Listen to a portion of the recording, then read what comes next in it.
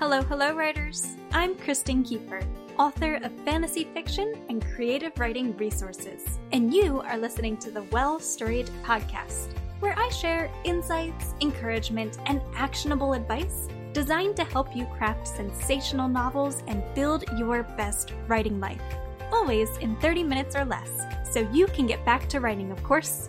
Ready for the show? Let's get talking.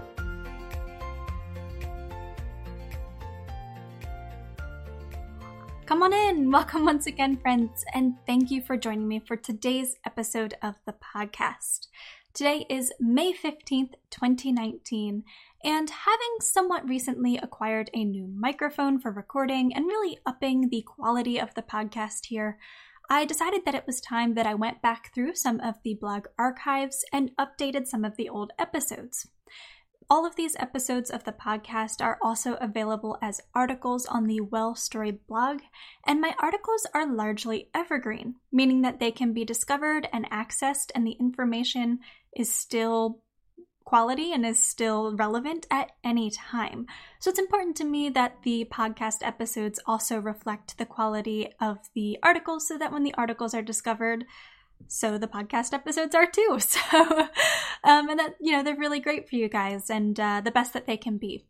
So today we are diving back into the very first episode of the Well Storied podcast, titled 10 Ways to Care for Yourself as a Writer. You can find the article that also serves as the episode transcript at www.well-storied.com/self-care. Now let's dive in. 10 Ways to Care for Yourself as a Writer. Back in the summer of 2016, I wrote a very personal article for the blog. In it, I revealed that I battled depression and shared tips on how to write while living with a mental illness. I never could have imagined how much of an impact that article would have. It's one of the biggest reasons why I want to talk more about writerly self-care on the blog today. As writers, our work is often so mentally and emotionally draining. It's not hard to fall into periods of burnout or extreme doubt, which, being so difficult to overcome, can prolong our writing ruts even further and leave us feeling defeated. This is not a pattern I want you guys to fall into, which is exactly why I want to share 10 ways that you can learn to care for yourself as a writer today on the blog and on the podcast. Tip number 1, call yourself what you are, a writer. If you're writing, you are a writer. It truly is as simple as that. It's not publishing or reaching a certain skill level that validates you as a writer. The fact that you're actively and consistently creating new stories is all the proof you need to take up the title and start proclaiming your writerhood to the world. So what are you waiting for? Go own your status. Tip number 2, accept that you'll always have room to grow. I don't think I'm good enough to be a writer. This phrase most often stems from a place of doubt, but it's also extremely problematic. It implies there's a certain skill level you need to reach before you can even call yourself a writer, which, as we talked about in tip number 1, simply isn't true. It also reinforces the idea that writing is pure talent, which is also false. Does a bit of talent help a writer along? Sure. But good storytelling is a craft that can be learned by anyone with a love for stories, an open imagination, and the willingness to work hard for what they want. Your skills as a writer and storyteller may not be where you'd like them to be today, but there's nothing stopping you from getting there. You are truly as good a writer as you work to be. Tip number 3, give yourself time to write. If you struggle with the first 2 self-care items on our list, you may also experience writer's guilt. Again, this guilt usually stems from a place of doubt. Why write when you aren't that great, or when you could be spending time with friends or family members, putting in overtime at work, or doing something else you consider more productive or worthwhile? Writer, you should never feel guilty for doing what you love. If stories are your passion, make time to write them. guilt-free. Nurturing your passion is what brings you joy in life, and as a bonus, it's also the quickest way to improve your writing skills. So give yourself time to write freely and willingly. You won't regret it. Tip number 4, create an elevator pitch. Has someone ever asked you what your book's about, only for you to awkwardly stumble through an answer? Me too. One thing we certainly don't want to equate our writing with is embarrassment. That's why it's so helpful to have an elevator pitch ready to go. I prefer to keep things sweet and simple. In most cases, the person you're talking to isn't expecting a seamless 3-paragraph book blurb. They're simply curious about what you write. Need an example? Here's what I usually tell people about my 2 novel projects, The Dark Between and Lady Legacy. Oh, it's the first book in a fantasy series. It has multiple main characters and lots of intrigue. Kind of like Game of Thrones, but for a younger audience. And it's about a woman named Cleona. She's a talented healer, but she has crazy ambitions that often get her into trouble. She's like Christina Yang from Grey's Anatomy, but in a medieval fantasy world. You don't have to include pop culture references in your own elevator pitch, but I personally find that doing so helps move the conversation forward. It gives the person you're speaking with something to relate your book to. Tip number 5, stop caring about what others think. There are going to be people in your life who think writing is a waste of time. It's not a profitable career, it's too time-consuming a hobby, it's a silly pursuit. I'm sure you've heard it all, but that doesn't mean those statements are true. Not in the slightest. There will also be people who doubt you as a writer, or think the genre of stories you tell are silly, sappy, cheesy, whatever. The key is to simply stop caring what other people think. I know it's easier said than done. I'm a recovering people pleaser myself, so I hear ya. But you have to accept that you're never going to please everyone. And that goes for readers, agents, and critics too. Instead, focus on creating amazing stories for people who share your interests. Because there are people out there who love the same types of stories as you, and they're just waiting to devour everything you have to share. Tip number 6, set up an automatic backup system. If you've ever lost work due to a crashed computer or a failed save, you know just how frustrating and heartbreaking it can be. But don't spend your days worrying about backing up your work. Instead, switch over to an automatic backup system. My favorite automatic backup system is Dropbox. It's free and setup is simple.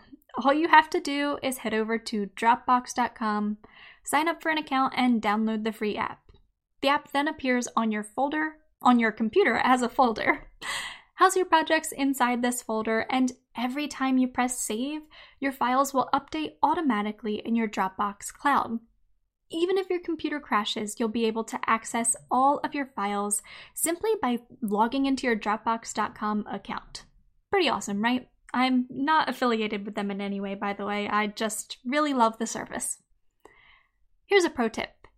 Write your novel in Scrivener and you won't even have to remember or worry about pressing save. Your entire project will automatically save itself every time you stop typing for 2 seconds. So you can write completely worry-free. Huzzah! All right, tip number 7. Organize your notes and project files. Nothing is worse than rifling through dozens of project files and notebooks, trying to find that one cool line you wrote while waiting for your triple venti caramel macchiato at Starbucks.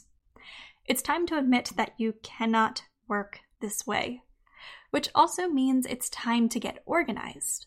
Even if finding an organization system that works for you turns out to be more time-consuming than you expected. You may need to try out multiple systems and reorganize a lot of work before you find the perfect setup. But getting organized is worth it when you can sit down to write, knowing exactly where all your notes and files are housed. I personally enjoy using Scrivener to get the job done. On to tip number 8 we go, and that is to find a community. Writing is most often lonely work. It's no wonder that doubts often creep up and disrupt our groove. That's why finding a writing community is so important. If you're lucky enough to have a writing group in your area and it's a good one, I can't recommend getting involved enough. Being able to meet up with fellow writers in person is an amazing opportunity. But if you don't have a writing group nearby, or if yours wasn't the right fit for you, don't stress. There are plenty of ways to get involved in the writing community online. In fact, I currently facilitate 2 different communities for writers that I would love for you to join. The first is Your Write Dream, which is a thriving Facebook group where writers can seek support and encouragement in their writing journeys. I also host Story Social, which is the weekly writers chat I host on Twitter. So click on the links in today's episode transcript at well-storied.com/self-care to learn how to get involved. On to tip number 9 we go, and that is to take breaks from your writing. The surest way to avoid writing burnout? Don't work so hard and fast that you get burned out. That may seem like pretty obvious advice, but so many writers still work themselves into the dirt. I've learned over years of falling into writing ruts, my most recent lasting over 2 months, that you can't just take a break when you have no other choice. You have to take preemptive breaks too. Simply by taking a day each week or a few days each month to rest and recharge is huge.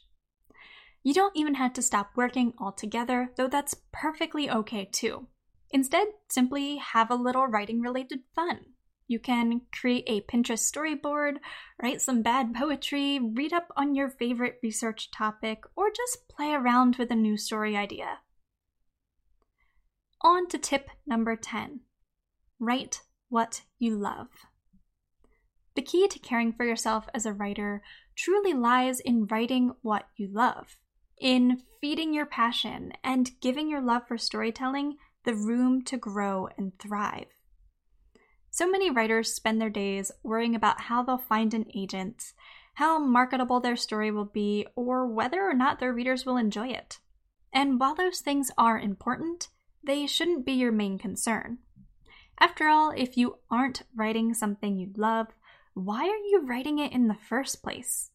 If you're passionate about a story, I promise you there will be readers who will love it too.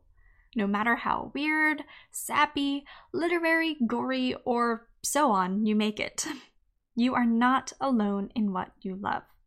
So don't settle for writing anything less than what makes you happy. Thank you for listening to today's episode of The Podcast Writer. I hope you found it helpful to your writing journey.